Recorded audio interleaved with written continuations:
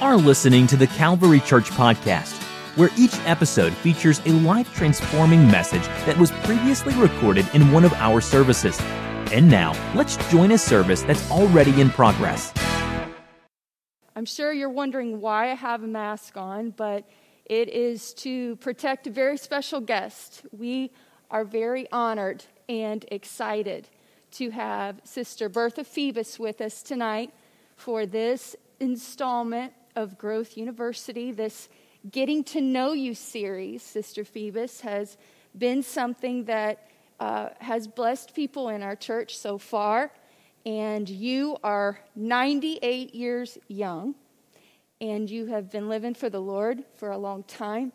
You are such an encouragement to Tom and I. You take wonderful care of our family through giving us chocolate chip cookies. She's so good at making these cookies. They're a blessing to everyone who eats them. She is a poet. She is a soldier of Jesus Christ, and I am so thankful that she is willing to spend some time with us tonight for Growth University. She asked me today if I knew what I was doing by turning her loose tonight, but I have total faith in her that she will be a blessing to all of you watching, as she is to me every time I get to have a conversation. And so we will do our best to cover your amazing life as best we can in this forum. But thank you, my dear Sister Phoebus. I am so excited about this. I want to begin by having you tell everyone your full name, where you were born, and when you were born. Okay? Bertha Phoebus. Okay. P-H-E-B-U-S. Mm-hmm. And I'm 98 years old. My birthday, September the 8th, 1922. Okay. And where were you born? I was born in a very small village in Illinois, St. Anne, Illinois. What area of Illinois is that? I'm not familiar. Well, to tell you the truth, I never was there. Okay. But it's not a long distance from Chicago. Okay. South of Chicago. Okay. Okay. Next question, Sister Phoebus, is what is your earliest memory? You have a pretty amazing memory. Probably. Oh boy, she's laughing I was already. the eldest of 8 children. 8 children. Yes. Okay. And my mother had them rather close together, which meant the oldest child was a built-in babysitter. What number were you in the... I was first. You were the first? I was the first. I did not know that. Okay. Okay.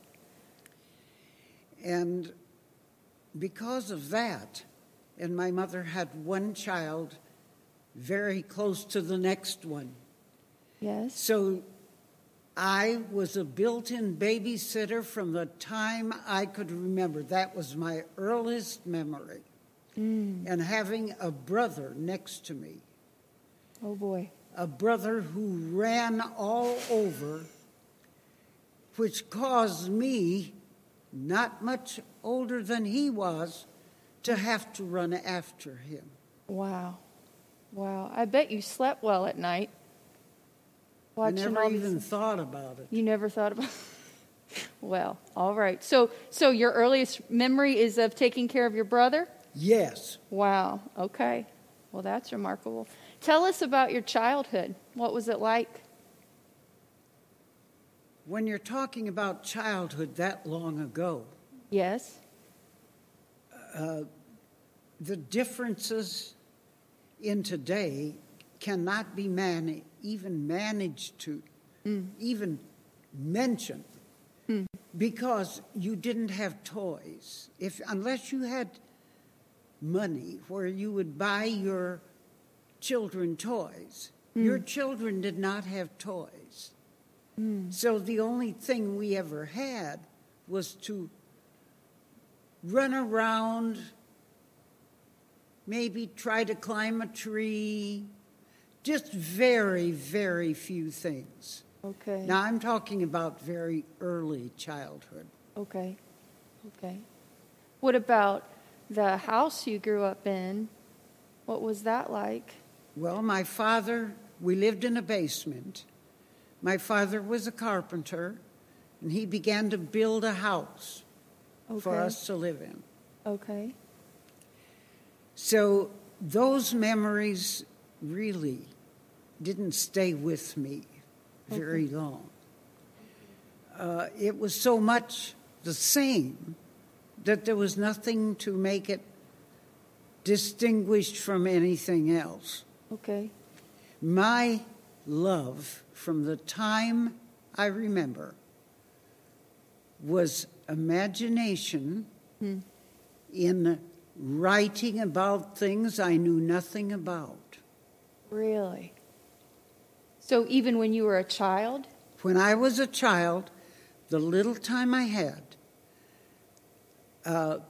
which wasn't much, because I kept having new brothers and sisters. Yes. If I had just a short time, I would go in the field next door, lie down, look at the sky, and I had an imagination living a completely different life. Wow. I didn't know anything I don't even know why I even considered things. Mm-hmm. So did your dad finish that house? Did you live in the house that he built? Yes, we did. Okay. However, we ended up with 8 children. And years ago, people always had a guest room. Mm-hmm. It didn't matter where you lived. Mm-hmm. And my mother, years later, laughed about it because she said, wasn't that the silliest thing? With all these kids, I kept one bedroom in a 3-bedroom house as a guest room with something on the beds that looked nice. And we ended up with 7 kids in one bed. In one bed? 3 at the head of the bed. Oh. And another 4 at the bottom of the bed. My. So just to be defensive with that many feet was not easy. Absolutely. Oh, my goodness. You needed like a catcher's mask when you went to bed to protect yourself from your siblings. No, you were tired enough at night. You went to sleep. Oh, okay. You know. Is that so? Did all of your siblings contribute in the way that you did? Did everybody have a job? Oh, no. Well, they were, I think that as time went on, a mother would have a little more for them to do. Okay. But when you're the eldest child, and my brother hated it that I was older than he. I bet. He resented my saying when Mother said, now you see that they do thus and so. Oh. Yeah, you were another mom, basically. I was another mother to him. Okay. All right. Who is the person who has influenced your life the most? My mom. Your mom. She was such a patient soul. And the things she did set such a wonderful example. Because what I'm telling you, there's no one in my family living, so no one will hear this. Okay. So I'm not embarrassing anyone. Sure. But my mother was pregnant with me when they married, and he did not want to marry her. But he did. And he resented that all his life, which made a very unpleasant life for us. For all of you? All of your children? Okay. But the blessing was that he worked away from home. Okay. So until he came home, we were free. I see. When he came home, everything just... Okay. All right. Tell us about your schooling, where you went to school and what your education was like growing up. Well, some things you cannot possibly explain. Okay. You can't. I did not have anyone to read to me. My mother was too busy. I did not have I didn't have books until I went to school. We didn't have gifts. So it's not really fair for me to make judgments about some things because I have no comparisons whatsoever. Okay. None. Mm-hmm. But as soon as I went to school, I found where I belonged. Wow. And I was an all-A student. Of course you were. From the time I began school. And then I could not continue beyond the 9th grade because I had no clothes. I didn't have the bare necessities of life. And I knew I had to go to work. So I went to work in people's homes when I was 15. But the thing that, and I've thought about this so many times, how God watches over us in the most miraculous ways. I believe that. When we don't know a thing about him and no one talks to us about him. Mm-hmm. Mm-hmm. Because when I was 15, my father decided, since he worked also in the state of Michigan, that we would move to Michigan. Okay. I had never been able to go to Sunday school. And when we moved from Indiana, that little town in Indiana, to Michigan, in his goodness and mercy, in a city moving to 30,000 people in that city, God had the wisdom to have my father buy a house across the street from Pentecostals. Wow. They invited me to church, and that's why I received the Holy Ghost when I was 15. You were 15 years old. Now, did your family go to church with you? No. No one did. No one, not even your mother? No. Oh, my mother Okay. was not well. Okay. And then with all these children, she was just barely able just to keep things going. Sure. And so are you saying that a friend invited you to that church? Well, it was someone I got acquainted with across the street. Okay.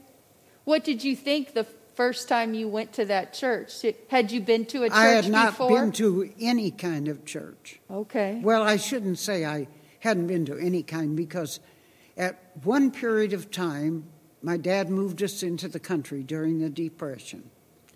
Okay. And someone invited me to a little country church. Okay. But I did not go a great deal. Mm-hmm. And I didn't have anything in time to make comparisons. Okay. Mm-hmm. And that's why I had nothing to compare a Pentecostal church to whatsoever. Mm-hmm. But on Easter Sunday in 1938, I made that decision that I was going to the altar. And the Lord, I got baptized in Jesus' name on Easter Sunday morning, went home for dinner because I had come with someone else. The two older ladies in the church said, come back in the afternoon and we'll pray for the Holy Ghost. And I received the Holy Ghost on an Easter Sunday, wow, 1938. That's an amazing story. That's amazing.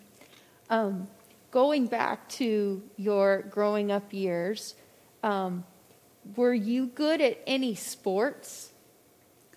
I know you were busy, but... It was a desperate thing because the boys didn't have anybody else to play ball with. Okay. My brothers. So what did you So I hit the ball and run like crazy. Did you enjoy that? Or was it just babysitting? I didn't have anything to compare it with. Yeah, okay. Were But you especially good at one? I wouldn't say that. I was a reader. You were a reader, okay. Yes, I would go to the school library. Okay. And get books. And I would, at night, we slept with there were a lot of always wherever we lived. We just didn't have much room. So there were always other kids around. Okay. And you couldn't and my father didn't want us to burn a light bulb. Oh. So I would take the comforter and put it up as far as I could, turn the light on, and there was my library book just like this. What kind? I'm sorry, go ahead. Fairy tales. I was going to ask you what kind of books. Okay. Well, yeah, because that took me out of the world I was in and put me in a completely another world. Sure. And I'm sure that probably fed your imagination, right? Well, I always had. I don't know where that imagination came from. And it's a strange thing when you're a writer. Sometimes you yourself don't know. At least maybe other writers aren't that way.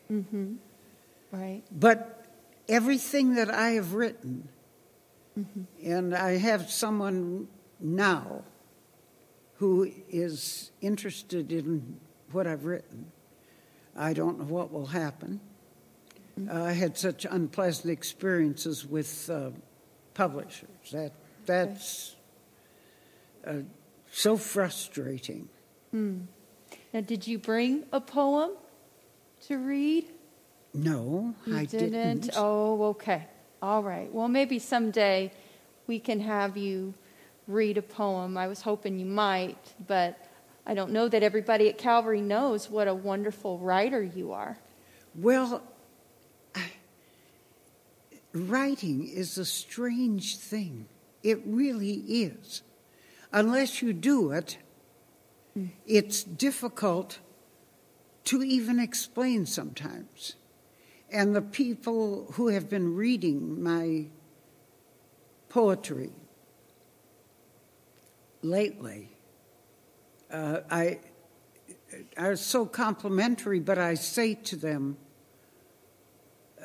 in reality, on many of these things, I don't know where the basis of it came from. It's difficult to explain that to anyone. Okay. When did you start writing poetry specifically? Well, when I was quite young, but not very much. But what happened was that I was in Tampa, Florida, and I got involved with feeding street people from our church. The pastor wanted to feed street people, and I guess I was probably the only one that he figured would be doing this. Willing to do it. And I had a lovely house down there and a wonderful kitchen. I had everything. And so I started with just when he talked to me, I said to him, about how many? And we had an old bus at the church. And he said, well, just a few. And there was a man who came from Texas, and he didn't have a home. And I didn't even know he was living in a tent in the woods. I didn't even know that until he came up to help me. I would be at the church at night in the kitchen, like on Saturday night. We fed on Sunday.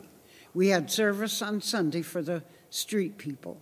We started with 14, and the most I had on a Sunday after 4 years was 100 people for dinner on Sunday. And you did that every Sunday? I did that every Sunday. Wow. But I knew it was what God wanted me to do. Absolutely. And I loved them. You know, the dirt and so on didn't trouble me. Didn't trouble me.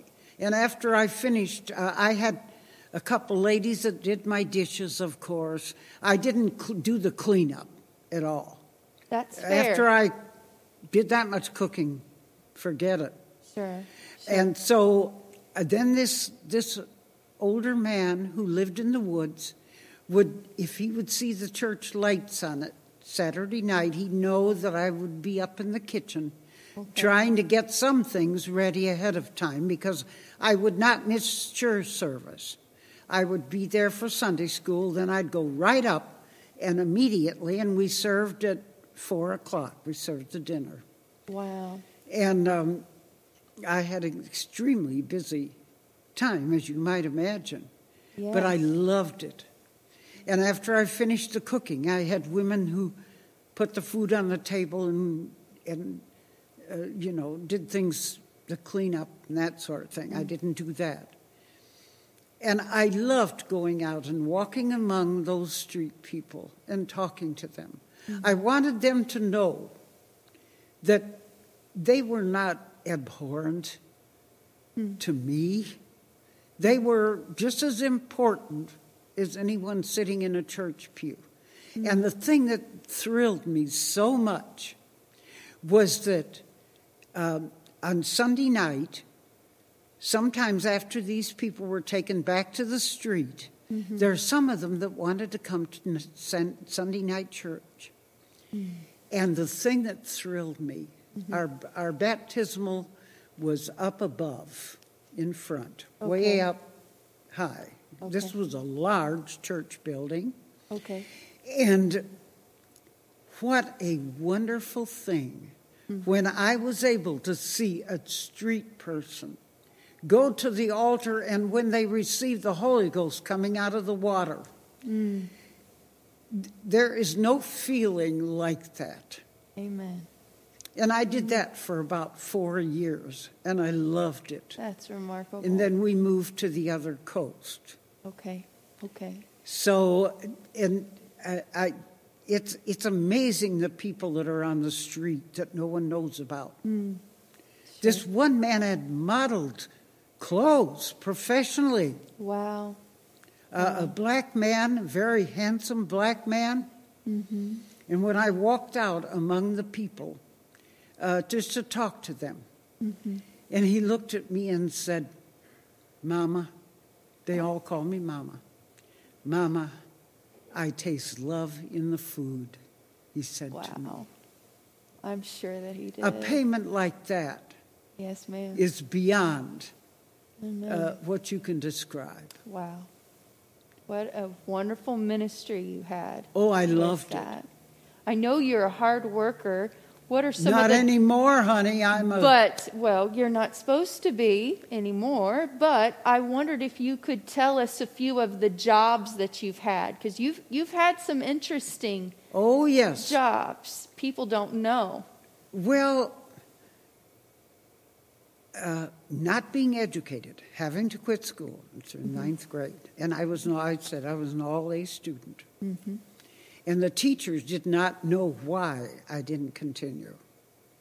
How could you tell people that your father wouldn't buy clothes for you or buy things that you absolutely have to have? You just don't talk about it. And so I did housework in people's homes. Okay. I did whatever to make a little money. It's strange, the move of God. As I look back, I see definitely what happened, that I could get a position like I had. What position? I know what you're talking about, but what was the job that you loved so much and you didn't feel like you were qualified for, but the Lord put you? What was it? Well, I represented a Fortune 500 company. And that was completely strange because they had access to all these college women who wanted to do this. That company was in pharmaceuticals. It's now owned by Pfizer. Okay. After the older people passed away, Pfizer now has it. Okay. And I had worked at a packaging job during the war for only a very short time, just to make a little money. Okay. And after my husband came out of the service, then I quit working. We were going to move to the state of Washington, where we had gone to church during the war years. And that didn't work. Okay. So it was utterly amazing, because to make money after that, I even cleaned hotel rooms. Not many, but some, just to make some money. Then I was invited by a woman who worked for very wealthy people, and she needed help for a holiday, and she said, "Come help me." And I did, and that wealthy woman, talked to me immediately after that day and said, "We would love to have you come and work for us in our home." And I did that for a period of time. Then I thought, this is not too smart. I wonder why I don't try again to get into this pharmaceutical. Okay. So I went there and applied, and they hired me to work on a packaging line. And that's what I did. But only a very short time, because they didn't have enough work there. And they sent me to another department. And the man who headed the department was an older man, and he was a very quiet man. Some of us were sent there to work temporarily, working on antibiotics and so on. And I was sitting doing an inspection job, and I saw this man who had charge of that department, this older man. If the women talked too much, he would just walk out there. That's enough to quiet everybody down. And I saw him walking out there, and I thought, I wasn't talking. I was doing what I was supposed to be doing. Okay. And this one particular day, he said, "Come into my office, please." And I thought, oh, what have I done? Oh, boy. Because I wasn't conscious of anything. He said, "How would you like to work for me?" I went from the lowest paying packaging job to the highest paying job. Wow. Within a period of 3 months. My goodness. The blessing of God was on my life. Absolutely. Then the company said, we must, the men in offices and higher positions, when they had visitors and professional people, they had to take those people out there in this humongous building. It was 33 acres of floor space. My goodness. 33 acres in one building. Wow. And when that happened, these men didn't like to stop and have to do this. So they made a decision that they would have train women to go out and take these people. And that's what they hired me to do. Okay. I went from lowest to highest. Tell them quickly for me who you met when you had that job. What famous individual that we all know and appreciate. The man who was the top echelon of the company was a personal friend of Walt Disney. Think of it. Our own Sister Phoebus, yes, and they, amazingly enough, I couldn't believe it. They said, "Walt Disney is coming in."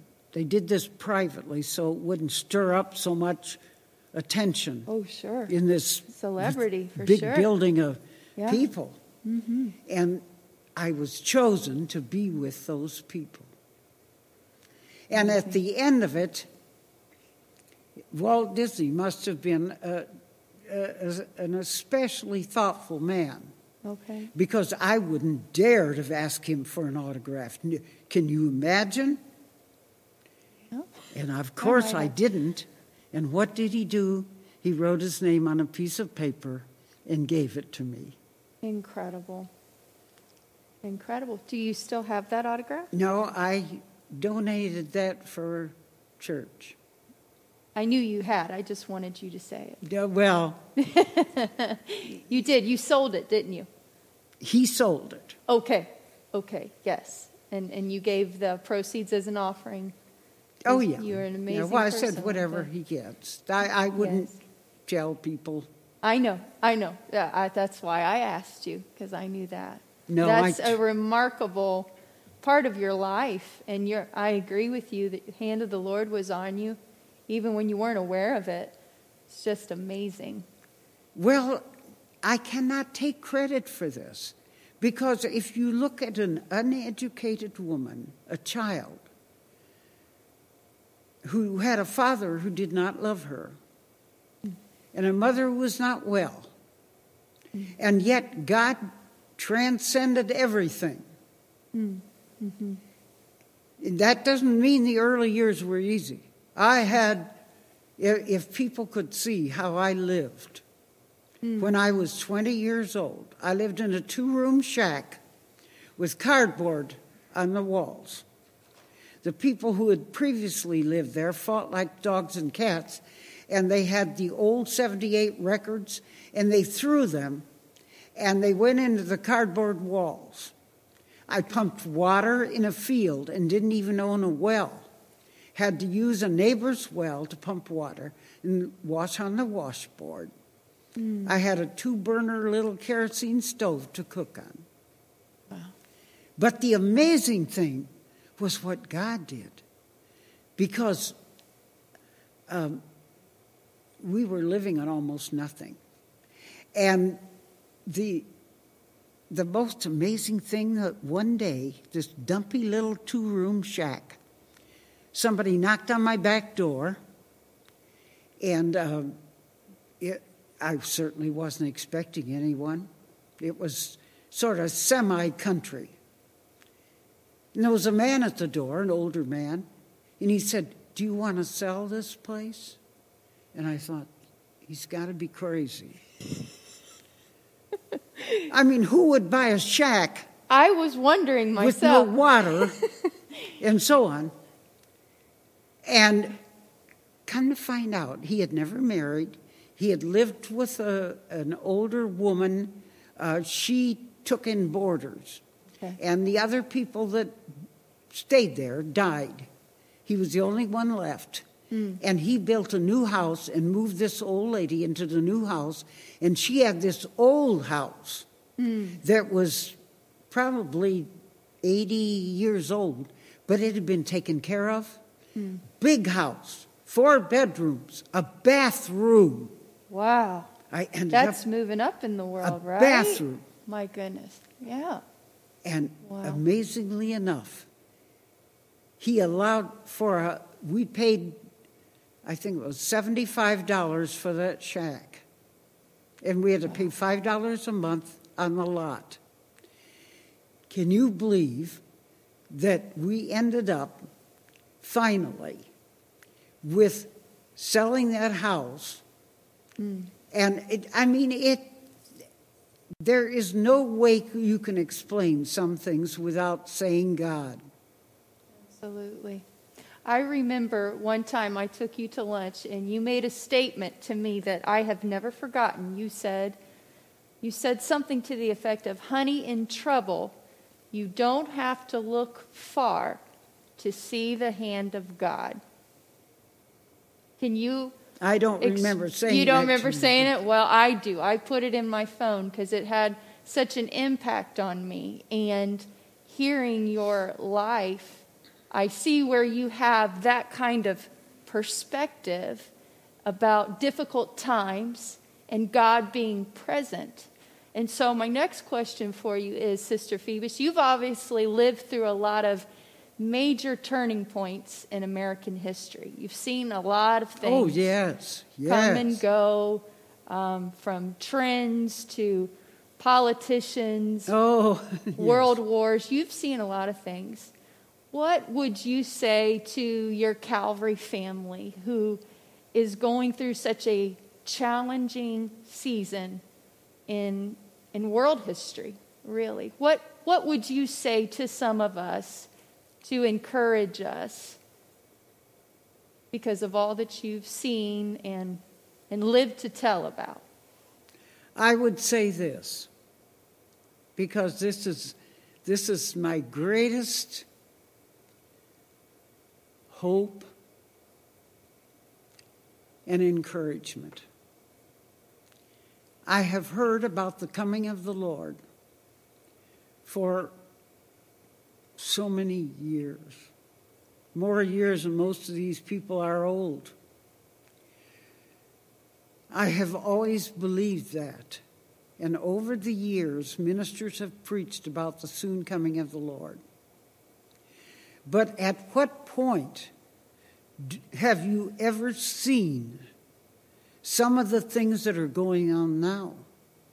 Now, I'm interested in politics. I don't watch trash on television, as you might imagine. As I listen to these politicians and the accusations that they make toward each other as not being truthful, there are people who will say anything to get what they want. And I am well aware of that. It's not only politicians, but Sure. other people do too. Human nature, sure. Then why would I be so disturbed when I see this happening? I don't like to see it happen. I don't want to see people suffer. But what it's saying to me is, I am that much closer. And at my age, can you imagine? I am more likely just to lie down and go to sleep until I stand before the Lord. And I'm very realistic about that. But I also know that the Bible, in this much space, is not going to go into detail on every tiny thing. And what we are seeing today very well could be a warning. Furthermore, not many people are talking about the coming of the Lord. You're right. Sister Phoebus, what is your favorite verse? Your favorite scripture? I couldn't even name a favorite, really. Okay. I think if I talk to people who are not ready to meet God, there is so much talk of religion and religion on television and so on. But if I could recommend something, if they would read the beginning of Matthew. Okay. So Jesus' birth. The whole, two chapters of Matthew. Okay. This would give them such an insight of how the Lord started this whole thing for us. That's beautiful. You're right. You know, people don't have to study the entire Bible to know truth. Amen. That's a very good reminder. You're right. You're And right. Matthew is read quite a good deal, probably more so than other books. It's true. I don't know that. I'm just surmising Sure. that. Sure. But I'm contemplating that because I am right at the present time trying to find out more about somebody. Okay. Right at the present time. Okay. But see, not going anywhere and so on. But when they come to me, Yes, ma'am. Okay. Well, I know you have a tremendous witness. The Lord has used you to reach people that have come to Calvary and sat with you, and you are such an example to everyone at the Calvary Church of what a believer should be and should be striving for. And I wondered what you would say to someone who is maybe new in their faith, maybe new to church, or someone who is very discouraged in their walk with God. Either one that you would want to talk to. What would you tell them based on your life experience, your testimony? What can they learn from you? The reason it's difficult for me to answer that is because depending upon the person Sure. that I am talking to and the direction I feel they are going and also what their interest is. Mm-hmm. That makes sense to me. I know you are an evangelist, you're a soul winner, and you are very, I know the Lord talks to you. But in this moment then, Sister Phoebus, what do you feel to say to your church family? Old church family. Yeah, let's make that specific. Just to your church family. That is very difficult to answer because I view every person pretty much individually because many times they give you a clue as to how they're feeling or what they're thinking. Mm-hmm. I'm dealing with someone right now. Mm. I don't know the true reason. Mm-hmm. I am frankly amazed, and I know God sent this person to me, very definitely. Oh, I believe it too. They're at my house at least once a week and spend like 2 hours or more with me. Wow. And you don't really know what people are like in a few minutes. Because most times they hide what they really are. Everyone does not let you know how they're really feeling. Unless something happens to bring it on to the memory. Otherwise, they are a polite, nice person, and you don't know what's going on inside. Mm-hmm. Mm-hmm. And what's happening right now, I don't know. I have no way of knowing the end result, but I am astounded at what has happened about the last 2 weeks. Mm-hmm. Absolutely.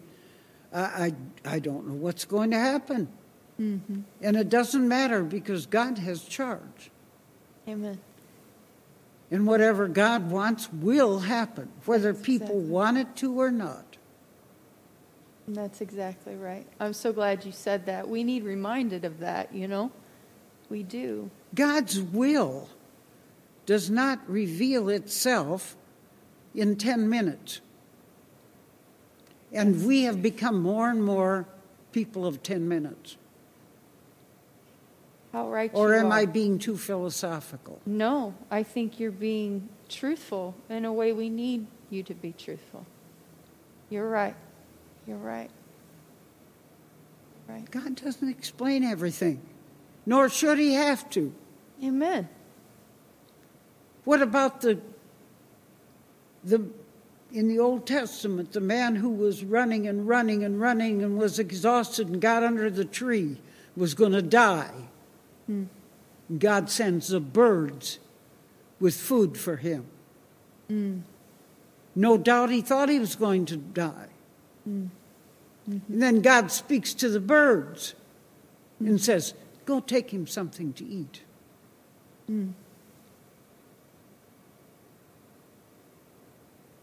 It's a powerful portion of Scripture to be reminded of right now.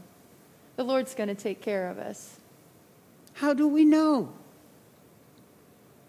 And yet some of God's people that he loved so much died under not the best circumstances.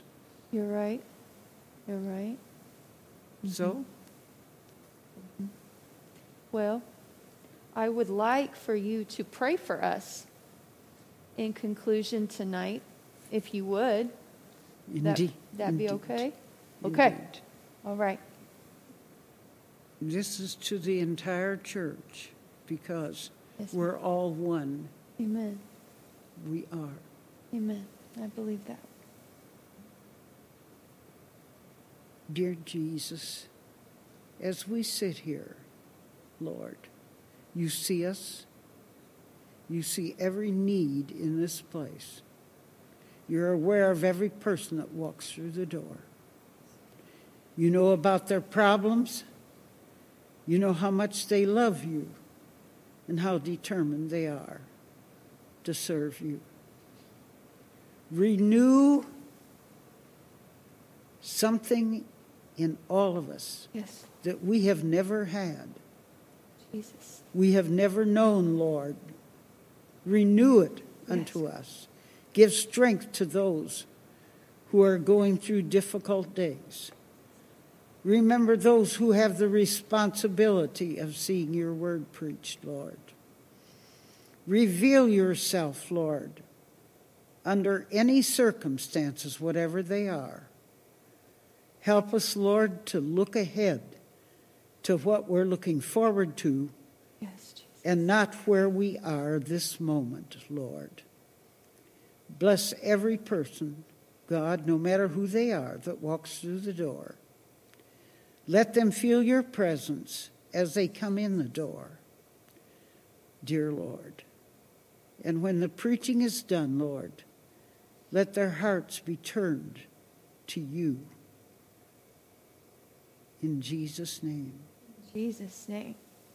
Let the church say amen.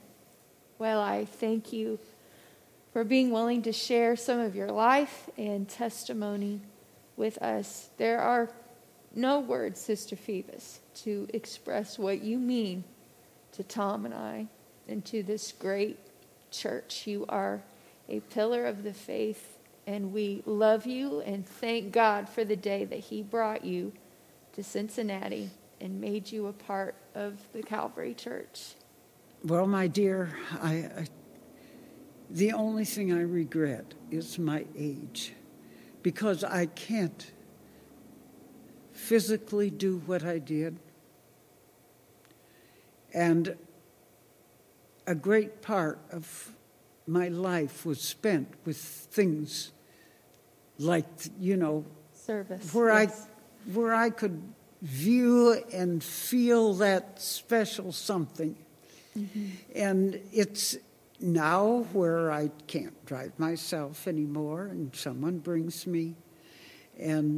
But I am so blessed that I'm not sitting somewhere by myself.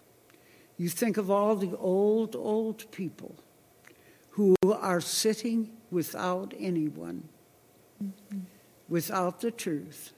Mm-hmm. So how could I not be thankful? And I appreciate the kindness to me. Mm-hmm. You and your husband have so much on your shoulders, but God would not have given it to you had he not wanted you to have it.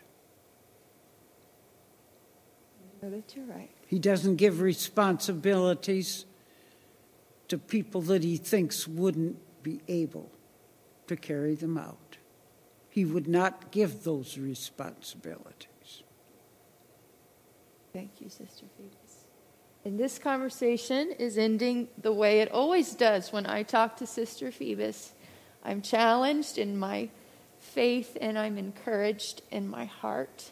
And I want to thank her one more time for joining us and for loving our church and making this place a great place to belong.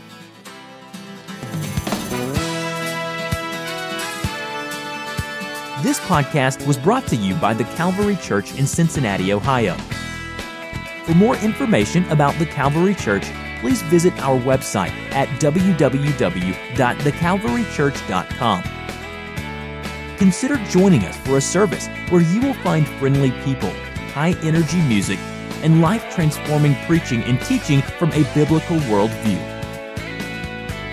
You can find our podcast on iTunes, Google Play, or on our website at www.thecalvarychurch.com. Until next time, thanks for listening.